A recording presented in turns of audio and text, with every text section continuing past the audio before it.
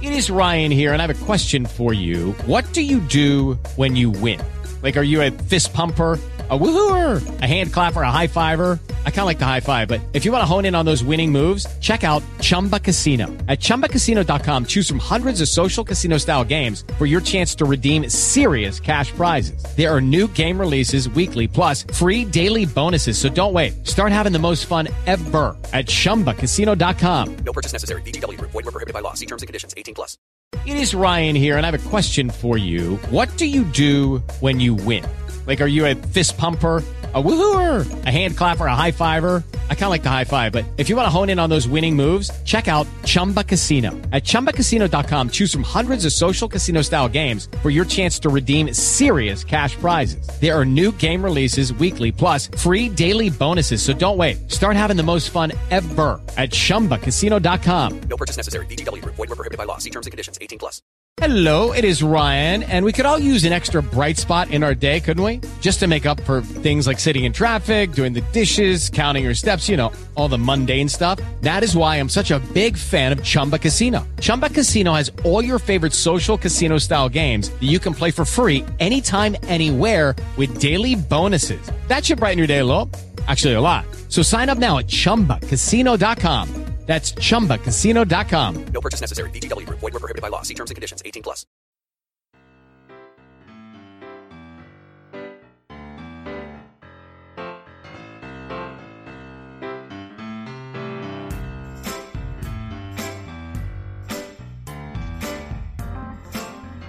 Hello, good evening, and welcome to the All Over Podcast, the only rugby podcast that gives you the news, views, and opinion on the weekend's rugby action, all with a West Country accent. You can find us on Twitter. We are at All Over Rugby Podcast. No, we're not. We're at All Over Podcast, aren't we? We're at All Over Rugby Podcast on Facebook. You can find all of our stuff on Anchor and Apple Pods and Google Store and I think Spotify and lots of other places. But you already know that if you're listening to us by now.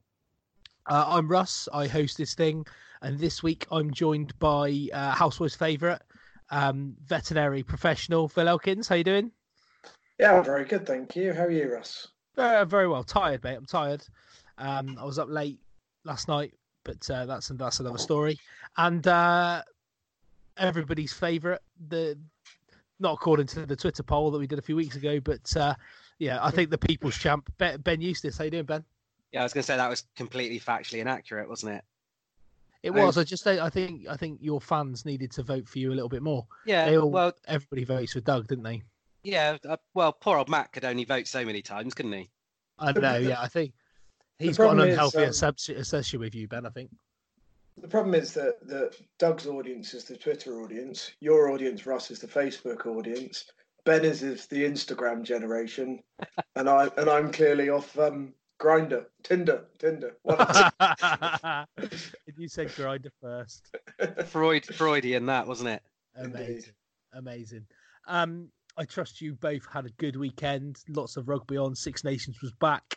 The reason I'm tired is that I stayed up for the Super Bowl last night. Weirdly, I'm recording this podcast from Doug's front room, but Doug isn't here. Now, where is he? Doug is out having dinner with his dad and his auntie and his girlfriend, whilst I am sitting in his house drinking his beer and recording a podcast. It's not gone all a bit Fritzl up there, is it? A little bit Joseph. Yeah. Are you free to leave, Russ? That would be awkward, wouldn't it? If Doug traps me in. Just blink twice for yes. He beat me at golf today as well, and I have to admit that early. But I did give him a few shots, but he played very well. So I'm sure he'll remind everybody of that as we go through the weeks. Shall we talk about some Six Nations action? Seems a good place to start. Good, right. So let's start at the Millennium Stadium, because that's what it's called, isn't it? Let's be fair. The Principality. A new generation of Welsh team under Wayne Pivac. Shane Pivac. Why can't I remember his name? Wayne. But everybody's taken to calling him Wayne Pivac. Pivac, it's not Pivac, yeah. is it? It's Pivac. It's got to be Pivac. It's always been Pivac. Against an Italy side, it's hard to describe. No, it's not actually. It's not hard to describe Italy's performance, is it? Because Italy were gash at best. I can't remember a worse. Well, in fact, until England on Sunday, a worse first half or a worse performance from a Six Nations side. It was dreadful. Yeah, I don't think there's much more to say than that, is there? I mean, Italy, they haven't won now for God knows how long. Was it 35, 36 Six Nations games on the bounce, something like that? But historically, you would always expect them to be in a fight in the first half and then just get overpowered, out fitness, substitutes don't really step up to the mark, and then the teams in the second half come on and score a hat load of points. Frankly, the scoreline at half time kind of didn't really do any justice to how poor Italy were. And I think we can't keep having the same conversations again and again about how crap Italy are without somebody, not saying that they listen to us, people generally can't keep having the same conversations without somebody at the Six Nations going, we need to change this. Yeah. Whatever it is, it needs to be changed, whether that's a promotion relegation playoff, whether that's a 2-tier system, whether that's going back to 5 nations, I don't really know, but something needs to change because it's not doing Italy any favours and it's not doing anybody else any favours. No, agree. I mean, looking at Georgia played Romania on Sunday in what's the Rugby Europe Championship. Russia, Spain, which was 31-12 to Spain. Georgia beat Romania 41-13 and Portugal beat Belgium 23-17. And there are, those 6 teams that are in the second tier, sort of below the Six Nations as such. So could it be that they would look to run a relegation playoff at some point, maybe at the start of the summer tour window between those two sides that finish bottom and top of those respective leagues? Ben, do you reckon? Well, I'm not sure at the moment Georgia would beat Italy. No, but at least they've got the opportunity. Yeah, I do think they should perhaps start pushing Georgia in the further in the right direction. I mean, I can't see any reason other than cold hard cash why the Georgians shouldn't be a warm-up game for the Lions. I think that'd be a great idea. I think I just want to echo what Phil said really about Italy in that they used to make a mess of a game and they were hard to beat, whereas these guys were just beating themselves. Whenever they did make a break, they would just try and offload, forgetting they're not Sonny Bill Williams. They were trying to flick balls off the ground. There was a lot of stuff coming out the back of the hand where it didn't really need to. And, they tried for the sort of 10-12 Mike Catt, Johnny Wilkinson axis, but they forgot that your 10 and 12 have to be half decent first. If you're playing a 10 and 12 just to sum up one decent fly half, that's not quite the point. It's supposed to add creativity. And, they just kick the ball down Halfpenny's throat for the whole game. And Halfpenny, he's not quite as attacking as Liam Williams, but he's always going to be stood in the right place. And if you're just going to kick aimlessly, he's going to run it back at you. And that's what he did.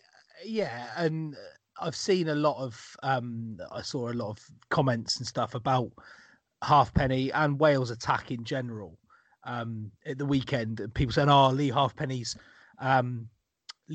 attacking prowess is often underrated. And I was like, I don't kind of believe that to be true. Like you just said, Italy kicked the ball straight down his throat. Yeah, I mean, he's not a complete he's not crap. He's not rubbish by any stretch of imagination. I just think Wales, within 10 minutes, Wales had kind of twigged that they didn't really need to get out of third gear to get the bonus point. so they didn't try and cut loose because there was no need to. I mean, the real plus for them was, well, Faletau getting through the game until he was just rested, and obviously Tompkins. I mean, at least England didn't need a centre who could cut a line anyway. Yeah. So I know we've all been critical of the rankings in the past and the way they work, but they tell a story, and what they tell at the moment is no team other than Scotland can win any ranking points by beating Italy. That's how bad they are. That it's considered. Phil, are you in a washing machine? No, there might be a cup of tea being made in the background. Oh, lovely. But yeah, so no team apart from Scotland can win any ranking points. So it's effectively a given that Italy are going to lose. That's how bad they are. They just didn't offer very much, did they? No, and it's a shame because they just are struggling for halfbacks, aren't they? They've got a good back row. Yeah, Pelledri was decent, to be fair to him, and he's always going to be because he's a big, strong, angry man. Yeah, they had some young props who did pretty well, I would say. But that used to be their real strength, didn't it? Their set piece, and yeah, they don't really have that to fall back on anymore. They were always solid, weren't they? Almost to the point of dependable in the set piece. Whereas and. You know what looked like it was lacking to me in Italy's play was any real leadership, and I know that's going to be difficult now that Parise's sort of retired. I know they're going to bring him back for the England game to a certain extent, aren't they, and let him have a farewell in Rome. But that lack of leadership for Italy, it is going to be a bit of a transitional period for them. Yeah, very much so. And the one thing I would say is the substitute that came on, I think he was Lazzaroni, the bold-headed second row. I thought he actually showed a few decent flashes because they were very lightweight, particularly in the row. And I thought he should be in with a shout. I would have thought of a game next week. But other than that, I mean, great bit of skill by Biggar for one of the tries. The through the legs piece. Yeah, I thought Hadley Parks played pretty well as well. Yeah. What did you make of the Parks and North partnership? They didn't really have to do much, did they? I just think North's a better winger than he is centre. And somehow I think we might end up talking about players playing out of position a bit later on and how it's not an ideal option. And if you've got Tompkins playing so well, that would be my choice, and I'd probably just move North back to the wing. Well, I got a bit of pelters on Twitter for saying that the wingers weren't going to get any ball with Parks and Adam and North inside them. Oh, but Adam's got a hat trick. But none of those tries came from a pass from any of the starting centres. The first one actually came from Tompkins when he was on as a temporary replacement, but. I don't know. It doesn't. It was. It just doesn't inspire. It doesn't inspire 15-man rugby having two centres who are not renowned for their passing ability or unselfishness. Not saying that Hadley Parks is selfish because he plays a role and he plays that role very well, but that role is not as a distributor. It was nothing short of sort of Gatland ball again, wasn't it? Tough, yeah. And against better teams, they're going to have to be a lot more inventive than they were against Italy. It must be nice for any of the Six Nations, well, other than Italy, to open their campaign with a home game against Italy. I'm sure Italy would love to start with a home game against Italy. They might have a chance of winning something. Well, that Italy team would find a way for them both to lose if they played. But what do we learn from this game? That Nick Tompkins is an international class centre. That's about the only thing that we learned. Everything else was pretty much known and a given. Yeah. I think we probably learned that Dan Biggar's the Form 10. He's very good. Yeah, but We might. You know have what? known already, but- He probably has been for 6 months. Yeah. Yeah, he's a very, very good player. Let's move on from Wales, Italy, because it was, it was an arson of biblical proportions, really, 42-0. And move on to the Aviva Stadium on Saturday evening, the Ireland-Scotland game. Poor Caelan Doris on his debut, going off after 5 minutes with a head injury, concussion. He didn't know what day it was, did he? He got a bang on the chest. Was it Cian Healy? He was one of his own players, wasn't it? That he came together with, and he was absolutely wiped out cold. But it was a pretty abject first half in a way for me. Scotland did all of the right things, made all of the right noises, and it sort of followed a similar pattern throughout the game, really. And they just every single time that they got the ball in a position to score, they found a way to fuck it up. And it was, they did all of the hard work to get themselves into positions and then just ballsed it up. And, a lot of credit goes to Ireland's defence, but I think Scotland were as bad in that area of the pitch as Ireland were good, Ben. Yeah, well, it's an old problem for Scotland, probably for the last 10 to 15 years that it's been a sort of feature that they've got into 5 or 10 metres out and been unable to finish it off. And I think they've cut that out in the last few years by scoring from distance. Yeah. I thought Hastings played pretty well, but, without Russell, it's slightly different setup there. Well, I heard a bit of an interesting story about this. I heard through an unnamed source that Finn Russell wasn't actually that drunk to be kicked out of the squad and the whole team protocol. So apparently it was nothing to do with the booze. Not entirely sure what happened, but World War III between Russell and Townsend when they arrived after the Saracens Racing match. Finn was at the team hotel for less than 90 minutes. His lawyer told him not to say anything more at the moment, and Racing are all over it. And I believe they are hoping that the SRU make an ill-advised statement so they can get him on that. Scottish Rugby haven't really made any comment other than leaving him out of the squad again for the Calcutta Cup this weekend. Apparently the relationship between Russell and Townsend broke down after Twickenham last year. Again, Finn Russell might have had a beer or two, which loosened his lips a little bit, but it wasn't the fact that he was drunk or disorderly contact. It was an argument with Townsend. I heard he missed training on the Monday as well. Well, he was sent home, wasn't he?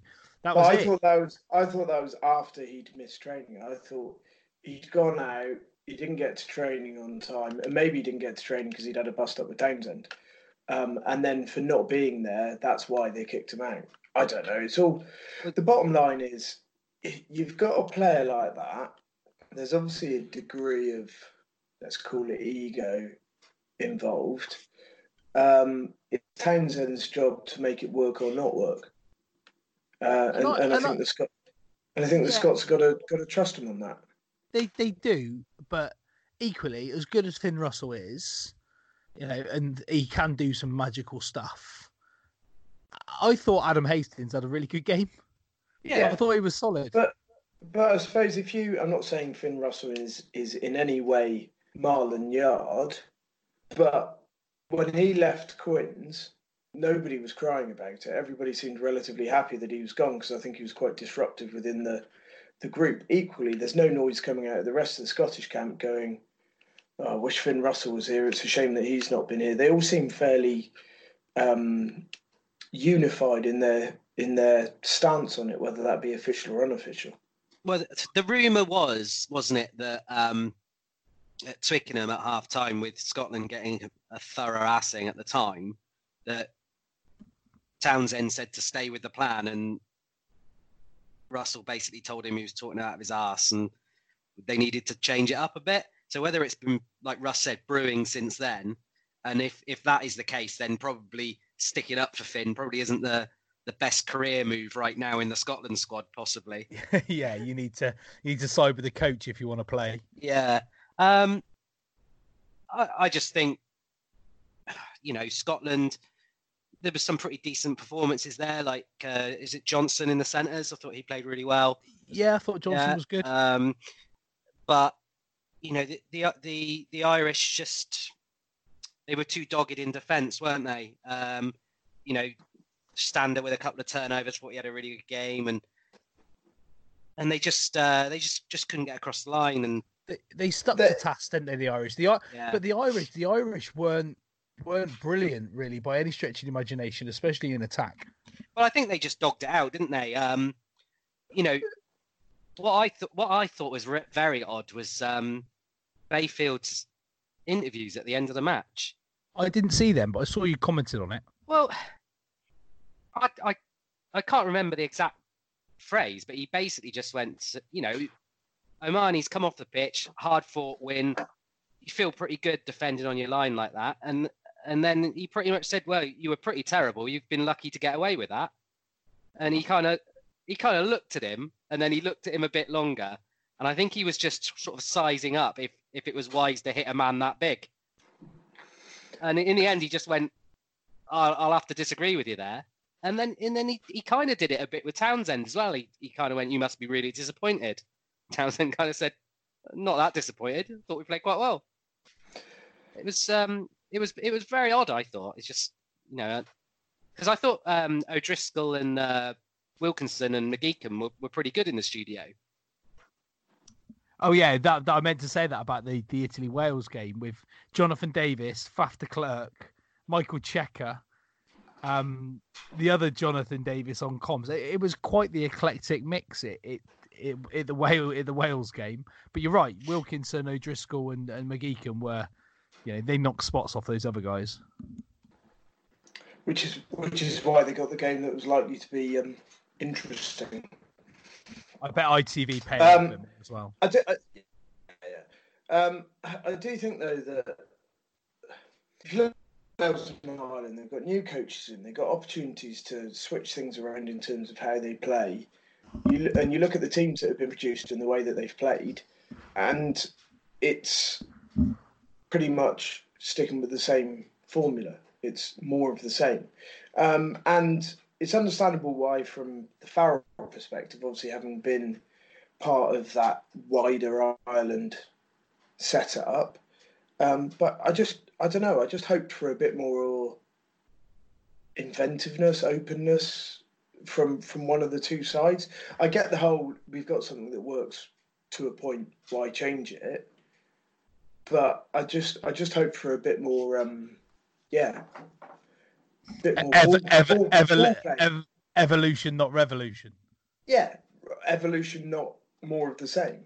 A bit more, actually, we've got this and we know it achieves that. Let's try adding something a little bit different. Ireland know what they do and they do it bloody well, apart from in the World Cup. Scotland know what they do and they do that bloody well, which is turn down scoring opportunities for the last 15 years. And the match was almost a parody of Ireland-Scotland over the last 10 years. It's Ireland not necessarily playing particularly pretty rugby, but dogging things out and doing the dog work very well. Scotland looking pretty good and pretty impressive until they get anywhere near the opposition's try line, and then doing a Stuart Hogg. That was one of the worst pieces of rugby from a player of his caliber, or any player of any caliber that does that. I mean, it wasn't even as if he knocked it on. He just tried. I don't know what he was thinking, because he was just trying to. It was when he celebrated the try afterwards as well. Yeah. I'll try and style this out, knowing full well that he dropped the ball and he absolutely, he ballsed it right up. But I thought Scotland were unlucky. I thought that the last penalty that gave Ireland the win, or allowed them to shut the game out, I thought that was a bit harsh. The French referee was very liberal at the breakdown, I thought. Yeah. as they always are. but still managed to be fussy enough to break the game up especially in the first half. Yeah. Was that the penalty you're talking about there, Russ? Was that the blocking run on the kick chase? No, this was the last penalty right on the Irish line. It was they went through a few phases. standard turnover. Okay, yeah. Turnover, Because on the penalty that the Irish won, where I think it was Johnson, he did run a blocking line. But I thought they were quite lucky not to get that turn round because Hastings called a mark, and then two Irish defenders absolutely wasted it. Yeah, they destroyed him. It was Johnson ran into Henshaw, Ringrose maybe. Oh no, it was Conway. Andrew Conway, wasn't it? And he changed his line to get in his way. But you're right. They absolutely murdered Hastings, didn't they, off the back of the mark? And it wasn't committed. It wasn't we're committed, we have to go for it. They had plenty of time to pull out of that 100%. Should we move on? A solid start for Ireland. 4 points in the bag. They entertain Wales this week, they go to Wales or entertain Wales. Either way, I think it's going to be an interesting game for both teams to see how Wales come off the back of that. The Italy humping, and how Ireland bounced back from a pretty abject performance against Scotland. That's it at the Aviva on Saturday lunchtime. Saturday evening, 16:45 is Scotland versus England, Calcutta Cup. Let's talk a little bit before we talk about the Calcutta Cup about England and their performance yesterday in Paris. First question. Go on. I was going to say, before we get into England, can we just, because I feel like there's going to be a bit of a slating going on, and rightly so, but I don't really want to lose the fact that France were absolutely amazing in that game. Like, France are the team that come out of this weekend looking the best, without a shadow of a doubt, as far as I'm concerned. Like, they did everything right. Yes and no. For me, I thought the French were good. I thought the fact that it's a new side coming together. I mean, I think Dupont is an absolute. I think he's a great player, and Ntamack will become. Will he go down the Freddie Michalak route of being an amazing player in fits and starts, or will he be more consistent? Fiku and Vakatawa, Fiku's entirely functional. Vakatawa's X Factor.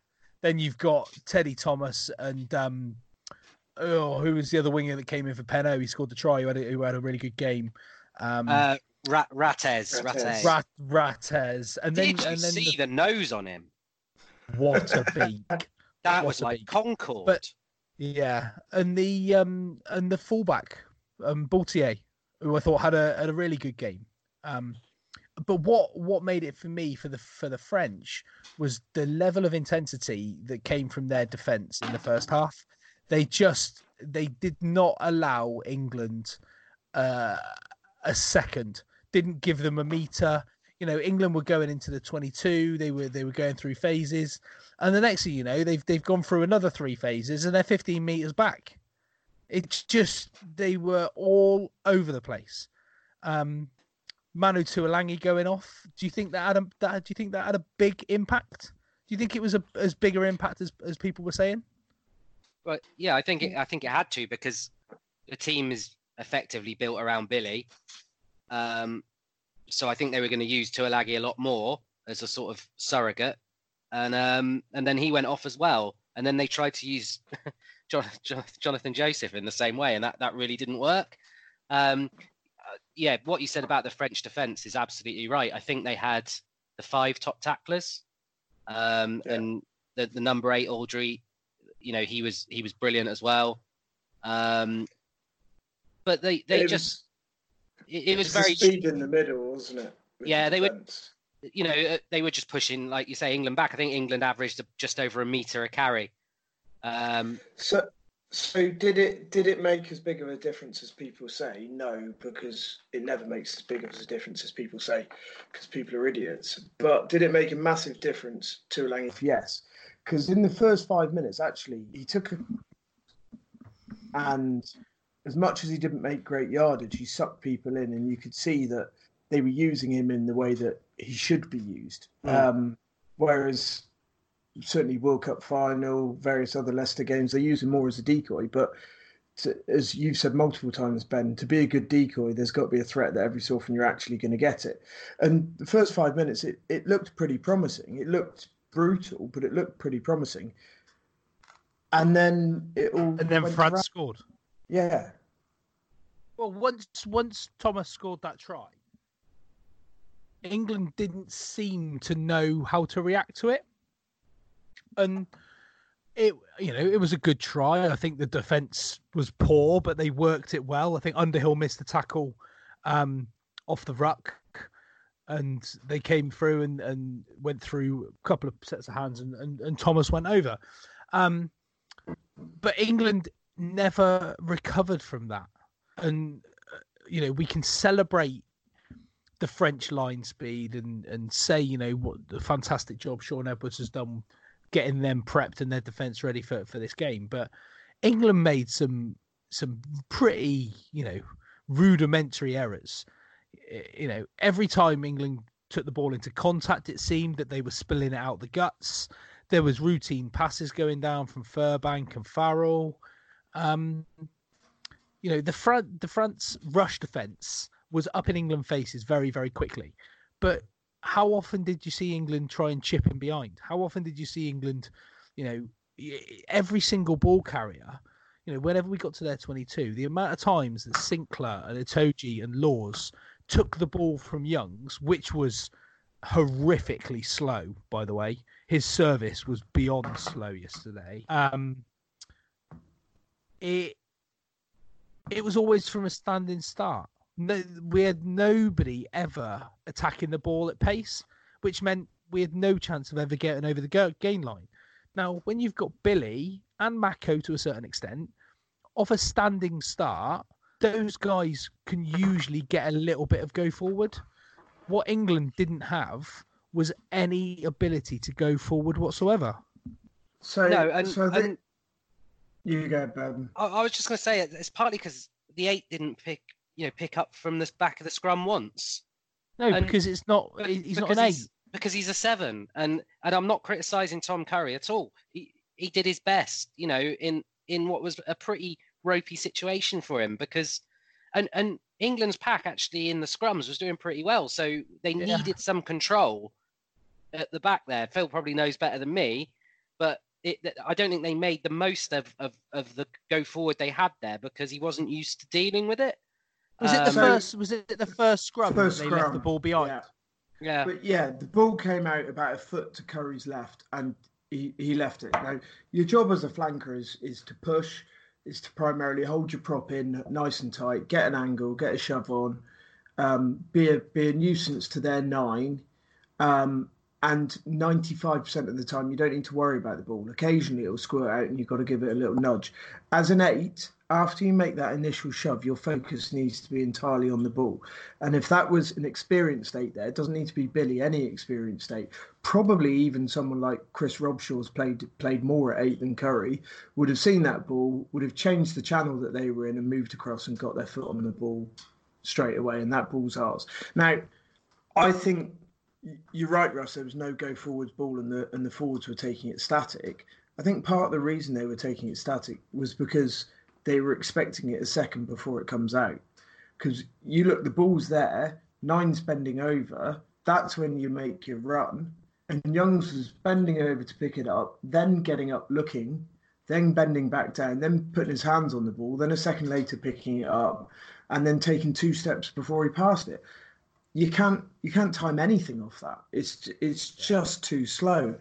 But to me, yes, there's significant personnel issues. We'll get into that and we'll discuss it. But to me, the big problem, and we've said it pretty much every time that Billy's not been available in an Eddie Jones team, or Tuolangi's not been there and there isn't a bit of bulk in the middle, is they've got plan A and they've got no concept what to do when plan A doesn't work. And is that overcoaching, or is that there's nobody on the field? Like, you can guarantee if Finn Russell was on the field, they wouldn't have kept doing the same thing and getting screwed over by it. He would have changed it up and tried something differently. If you can guarantee if Cipriani was on the field, he would have changed something and done something different. Now, I'm not saying we should be playing Cipriani. What I'm saying is there's a problem with this England setup whereby they do plan A, and if plan A doesn't work, they keep doing plan A. They kept going for one-out runners, and one-out runners was getting nowhere. They needed to go two out with a forward, or they needed to start shifting the ball out to the wing. If you look at the tries, it's because we got the ball out wide. And before that, I can't think of the time we got the ball out wide. It's interesting because I mentioned before that they had the Blitz defence really, really high, the French. And like you've said, the one-out runners, and I listened to the Egg Chasers today, again, breaking my usual golden rule, but the valid point is England I think England thought that they would just keep peppering away at France, just keep one out, two out, whatever, and eventually the French would crumble, but they didn't. It was England that crumbled, and we would knock the ball on, or we would give away a penalty for holding on. And it was just, it was littered. The first half was littered with individual errors, as I mentioned, Furbank and Farrell. Laws knocked on a couple of times. Sinclair did. We can talk about the Olivon try where, what's the first thing you're taught as a kid to do? Tie your laces up. Go on, Ben. I was going to say, I mean, May, 2 fantastic tries, but he owed us 1.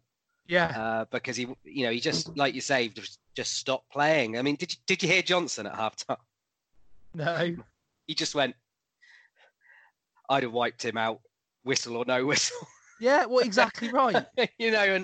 And that's, it was just, with May, am I right in saying he picked up rugby quite late? And I think sometimes he's not almost natural in what he does. Yeah. And I think he just sort of almost froze a little bit with that ball, because it was a slightly weird situation, wasn't it? In that it had been charged down, and then it looked very much like a knock on the replay. But I guess they're looking for something clear and obvious. So fair enough. You still got of course.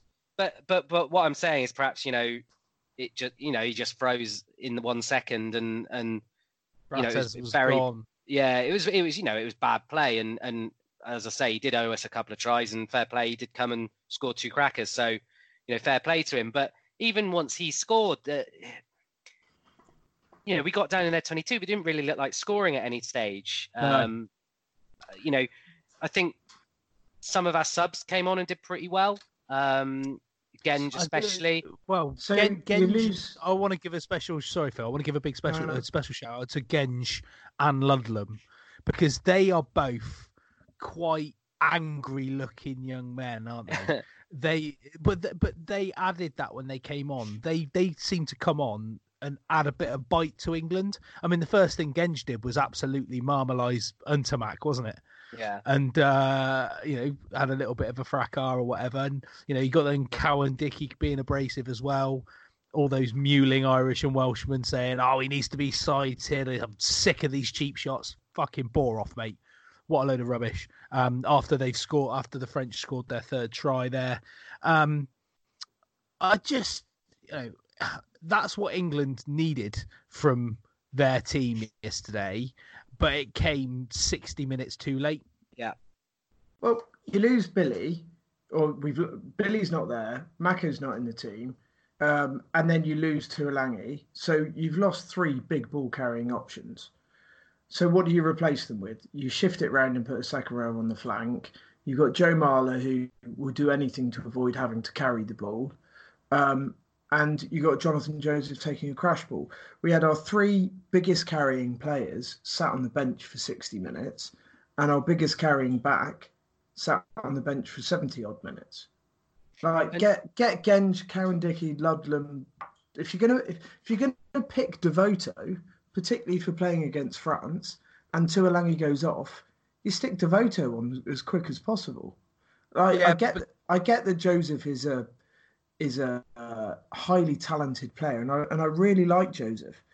But if you've got Ford and Farrell inside, they need an outball. And Jonathan Joseph. Joseph, I thought that they took a bit too long to realise and move, and I didn't think George Ford didn't have his best game. I don't think he had his worst game. He just didn't do anything. It was just, it was one of those. He didn't make any particularly poor mistakes. But when he went off and Farrell moved inside and we had Devoto and Joseph, all of a sudden we looked like we could attack the outside shoulders.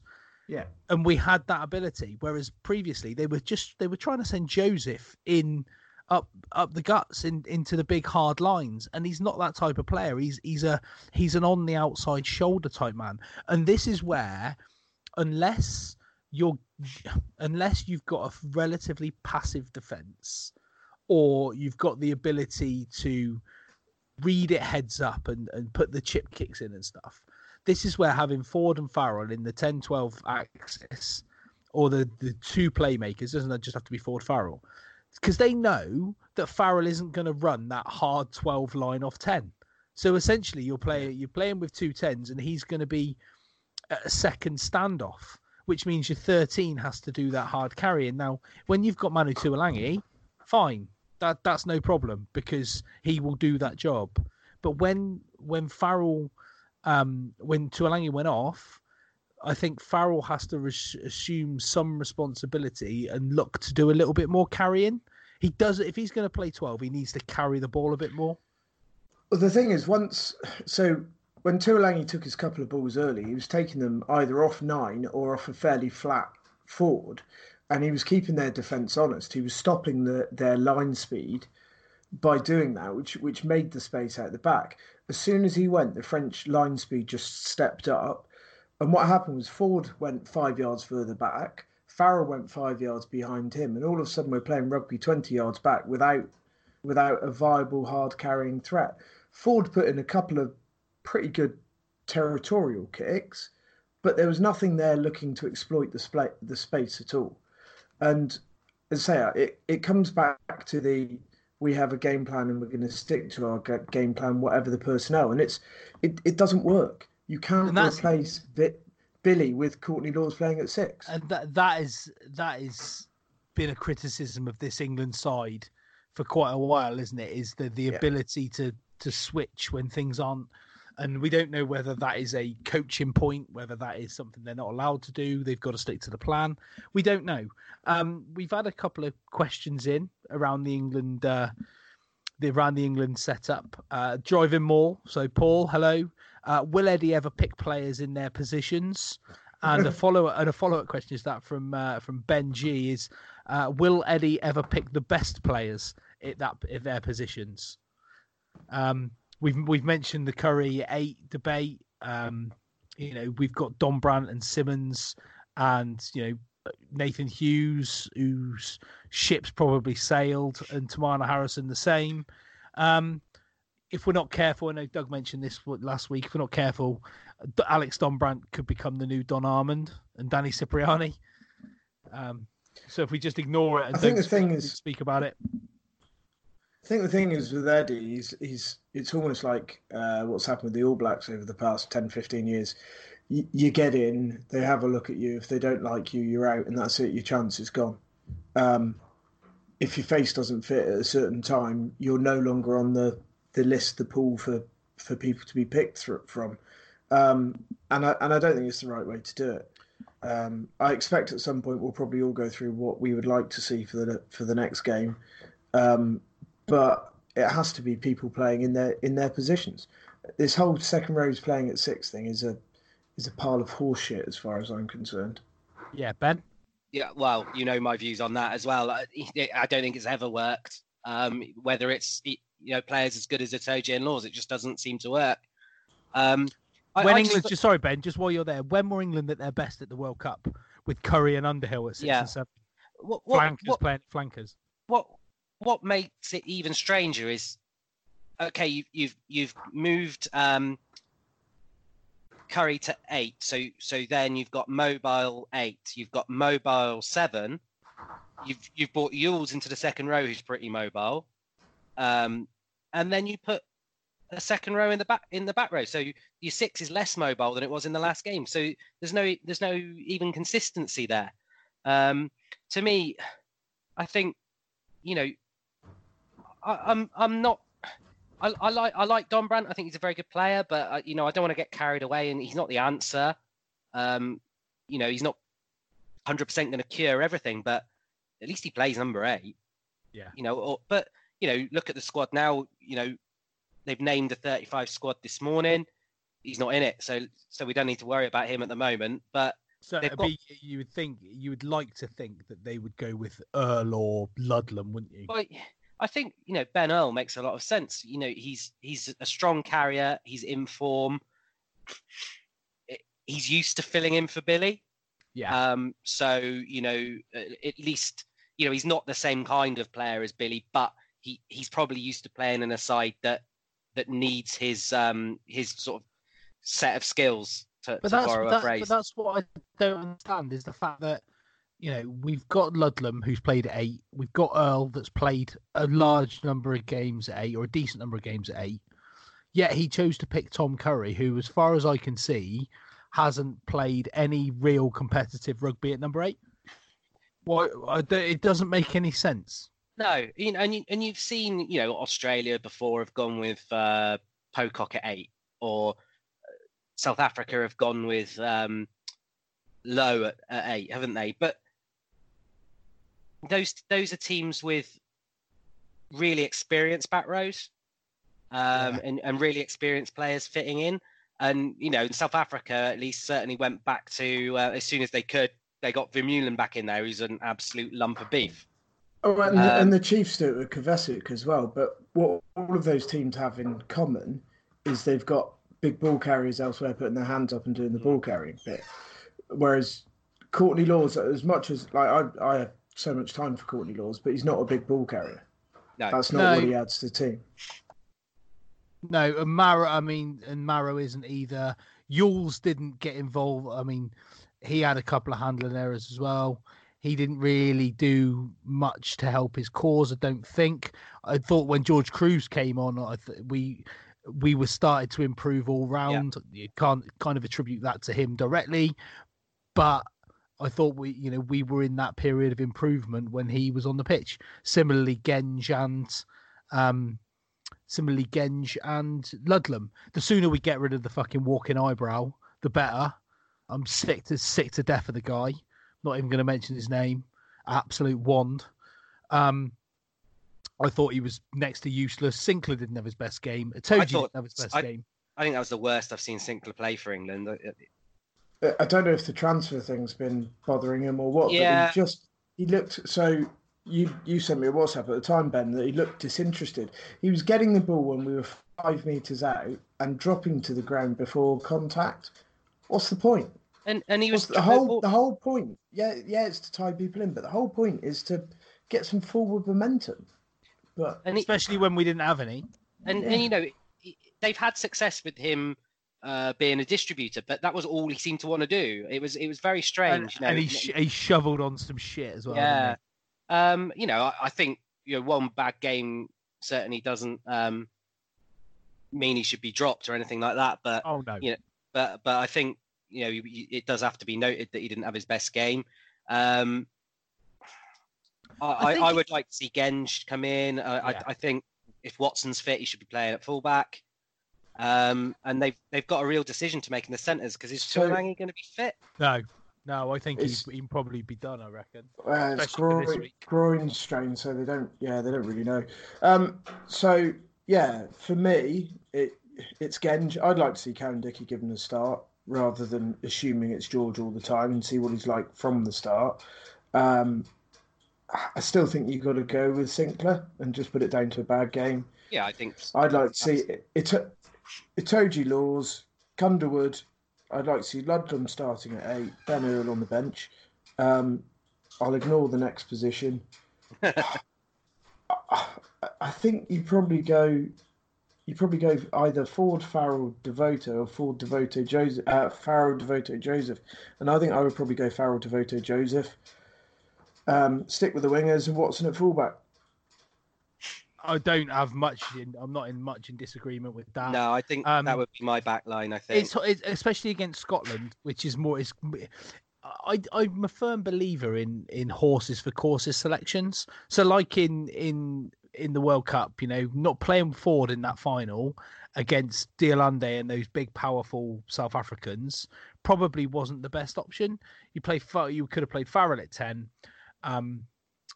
Tuolangi at 12 and brought in another big guy at 13 to play around with that. I think against Scotland, it's a little bit more mobile and it's a little bit more nimble. So, but what I still would do is I would move Farrell to 10 and I would play Devoto and Joseph. And I would see how that works, because as we've mentioned, Devoto carries hard and he carries straight, as well as having some pace to go outside shoulder as well. Joseph thrives on outside shoulder ball, so we can start to stretch that. I just think it's easy for teams to defend knowing that Farrell isn't going to run from 12. So, they can rush up, they can blitz on the outside because you shut down Farrell's passing lane, he's got nowhere to go. Whereas if that's Devoto, for instance, he can step and run straight and carry hard in. But based on your selections there, I agree with Ludlam. I'd like to see Ludlam start at 8, and I'd like to see Earl on the bench, and just say, right, well, there's your back row cover. You've got a 6, 7, and 8, cover, and you've got 4 players that could all pretty much do 3 jobs. Obviously we don't want to see that happen, but if you've got Earl on the bench and you lose Ludlam, you've got some 8 cover, but you've also got someone that can play 6 and 7 as well. And then you could look to use your bench. And if you had Cruz coming back in, which I would pick, and then maybe have Laws on the bench, who could also be an emergency 6, but as well as a second row. So you get a bit of flexibility on your bench. Yeah, I think I'd go with Cruz and Itoje, and I well, like I said earlier, I think I would probably start Earl at 8. I agree with your backs. I'm not convinced Farrell's playing very well at the moment, but my sort of gut feeling is to go with him at 10 for this next game with Devoto and Joseph. And yeah, I think Phil probably had the back spot on. I would like to see Ted Hill get a run at some stage in the tournament. But I'm not sure Scotland's probably the best time. Yeah, I think, don't go mad, but I think a couple of changes do that side good. Just a couple of tweaks and a change of emphasis.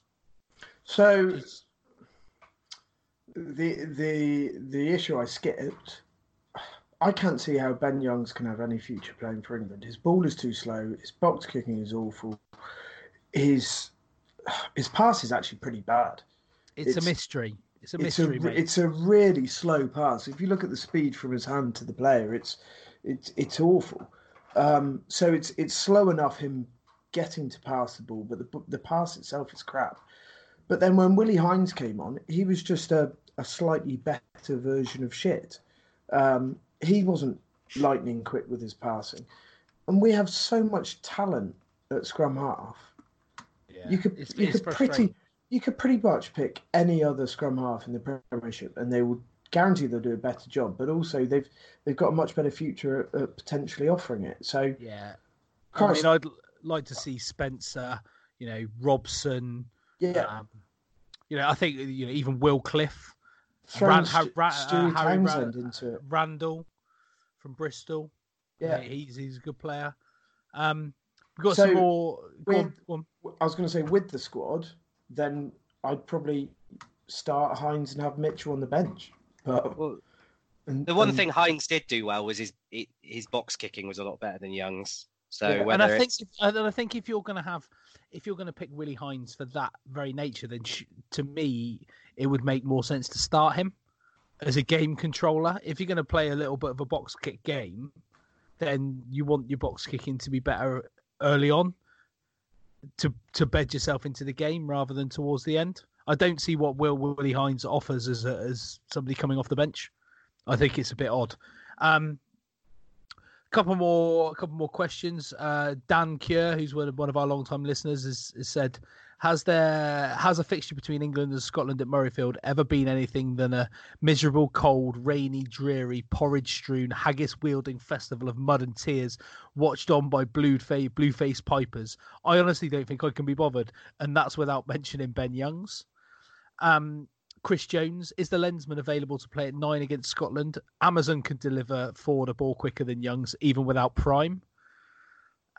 Marty, if Eddie Jones was trying to continue his plan of hard carrying in the centres after Tuilagi came off, then surely Devoto would have been a better option than Joseph. Phil, that's what you said a few minutes ago.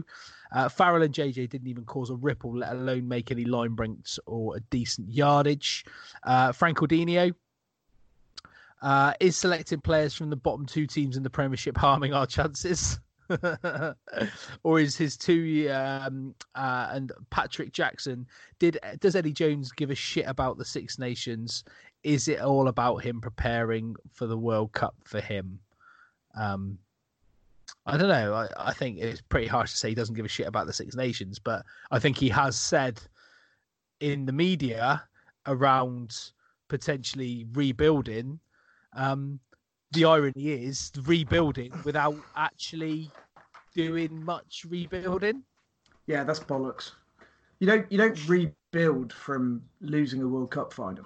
You don't need to rebuild from that. What you need to do is work on the little things. And what you need to do is make sure that you're getting the players through for 4 years' time, not continuing to flog the same broken shit like Ben Youngs and Joe Marler. Yeah. And Steve Hacking has asked, what is England's attack strategy under the new coaching team, and what should it be? Asking the second question for a friend. So the first one, what is England's attack strategy under the new coaching team? And it didn't seem to be too different to the last strategy that we had at the World Cup, which was let's basically try and get the ball to Tuilagi and see what he can do.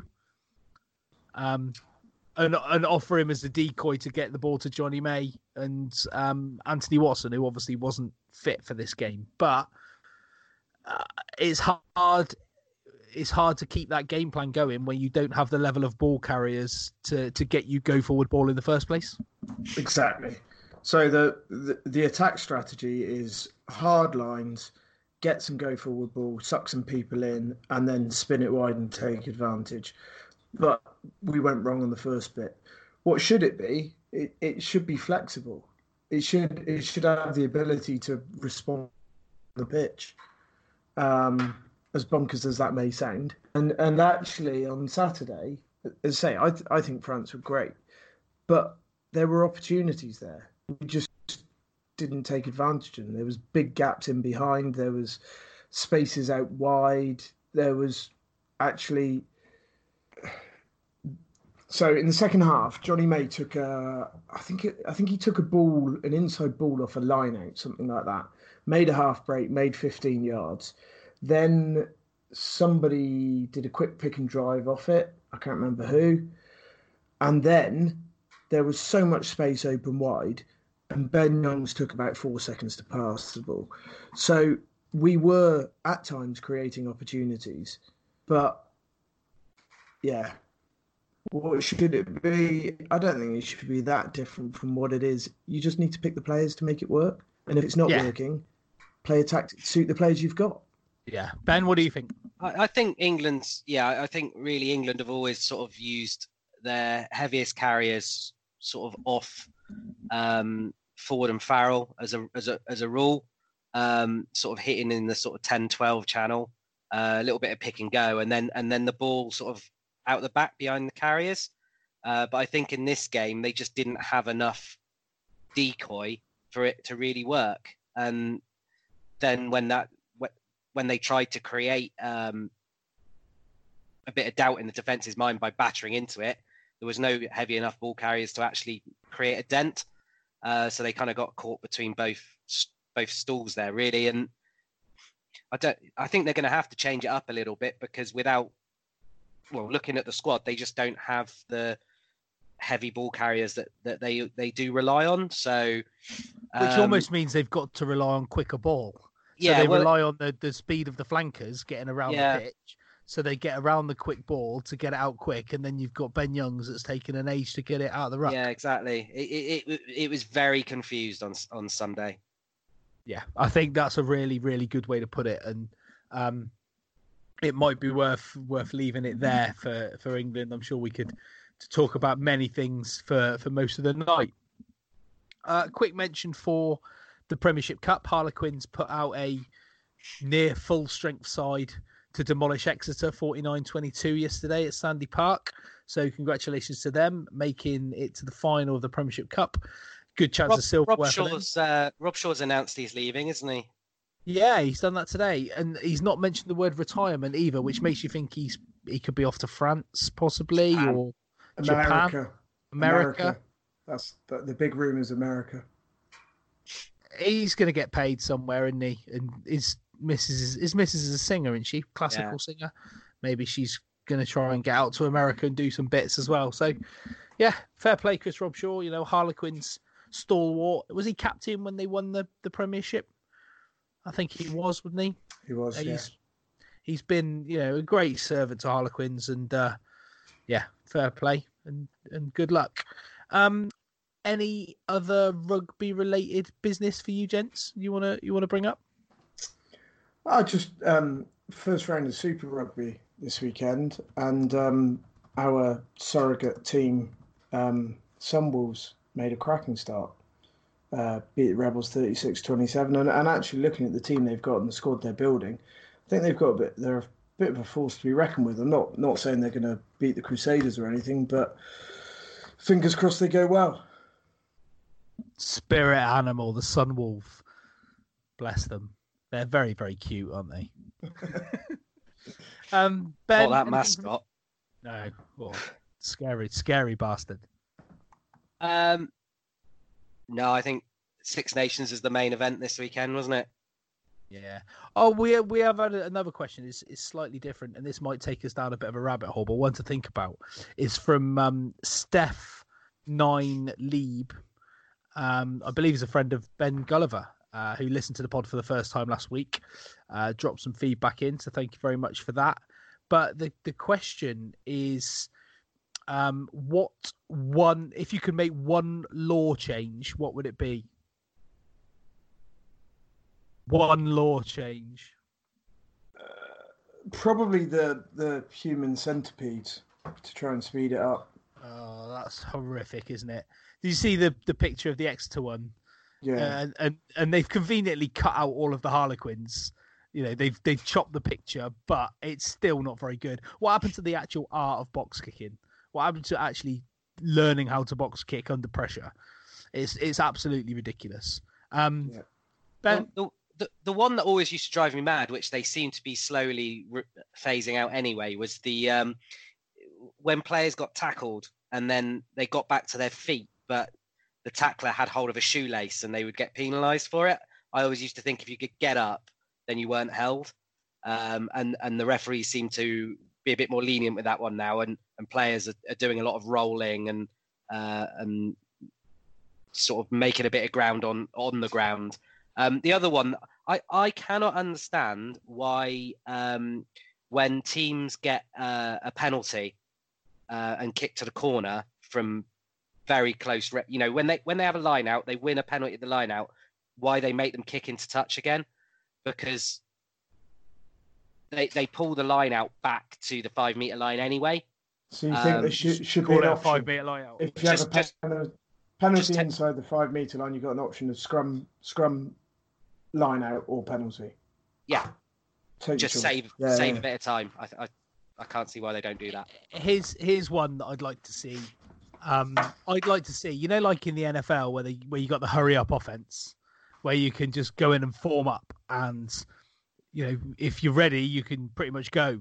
And the defense has to line up. And I would like to see a world where, when teams are trying to slow it down, like yesterday with the French we had a scrum underneath the French posts, and the game was kind of won by the French, but they were just about to. The clock was rolling like 76 minutes, and they were just about to get down, and one of the French props just stood up because there was nothing wrong. He just stood up.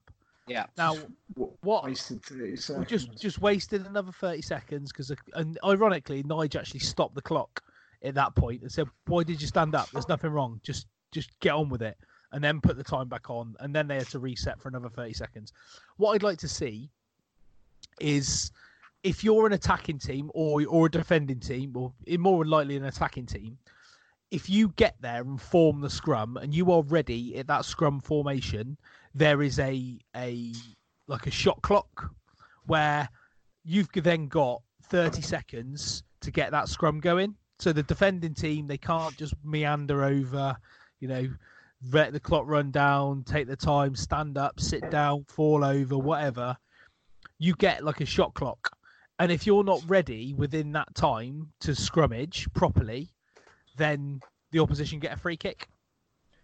So good point. But on that point, England had 2 scrums down there. French collapsed one and never got penalised for it. And I think that's probably the only thing I would criticise Nigel Owens for in the match at all, was there were a couple that they were obviously getting mullered, and he didn't ping them for it. And then the second one was exactly the same as that first scrum.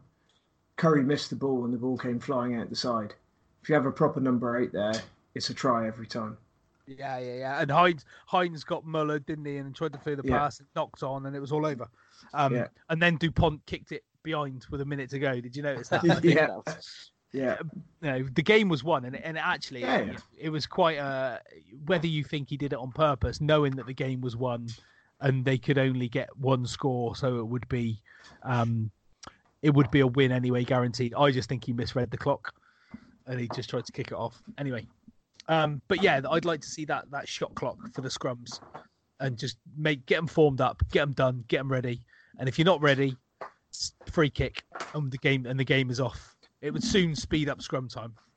Yeah, and I think it's a real shame, because I think scrums are an integral part of rugby. I think they're absolutely necessary, and they've become the enemy of anybody watching a game of rugby.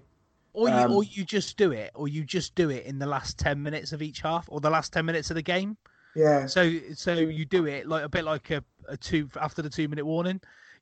So for the last 10 minutes of the game, the scrum has to be set and ready to go within 30 seconds. Or you stop the clock. Or you stop the clock for scrums in the last 5 minutes. And the clock only starts when the ball gets put in. So it's time. So it's time on. So it'll be time on, crouch. So literally like time on, crouch, and then you're into it. Crouch, bind, engage, time on. Start the time on, engage. Ooh. And then there's absolutely yeah, that's true. Yeah, but they're once that engages on, the time. It's like that. Well, I suppose then you say time on. Wales game. It's like that France-Wales game that took 108 minutes or whatever it was. It would stop the potentially the early shove as well in the scrum, because if you go crouch, bind, set, time on, then what's the point in pushing early to collapse the scrum or whatever? If the time's not on. Anyway, that's what I'd like to see. Just a little bit more legislation around scrum time. Let's get on to any other business. Ben, any other business for you today? Like yourself, I watched the Super Bowl last night, and I actually managed to doze off for the critical period of the fourth quarter, where the comeback happened. And all I can say is, if they hadn't have wasted half an hour with a halftime show, I'd have seen the end of the game.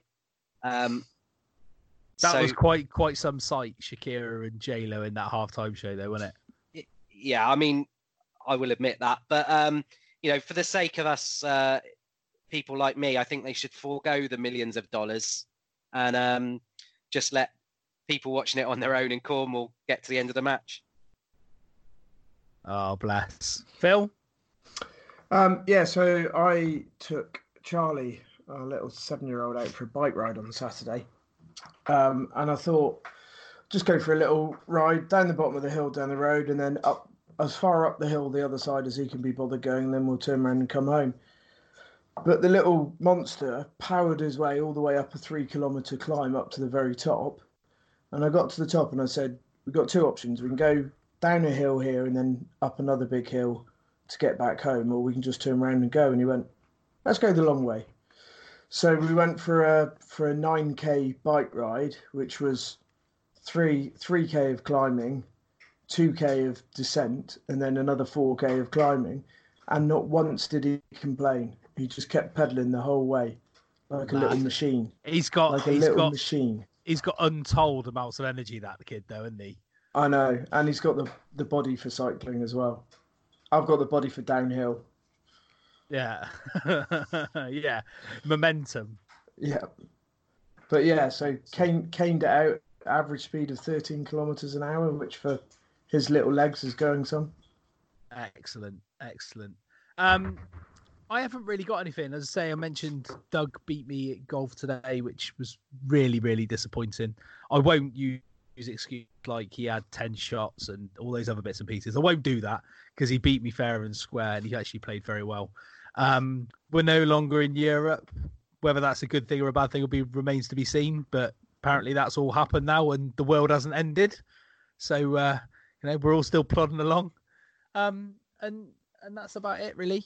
It's been quiet, so we'll look forward to the second round of Six Nations matches. The first weekend was good. Let's hope it gets a bit better for England. And yeah, we'll be back no doubt next week. It's been a pleasure as always. Thanks, gents, for your company and for your insight and chat. And we'll speak to you all next week. Go well.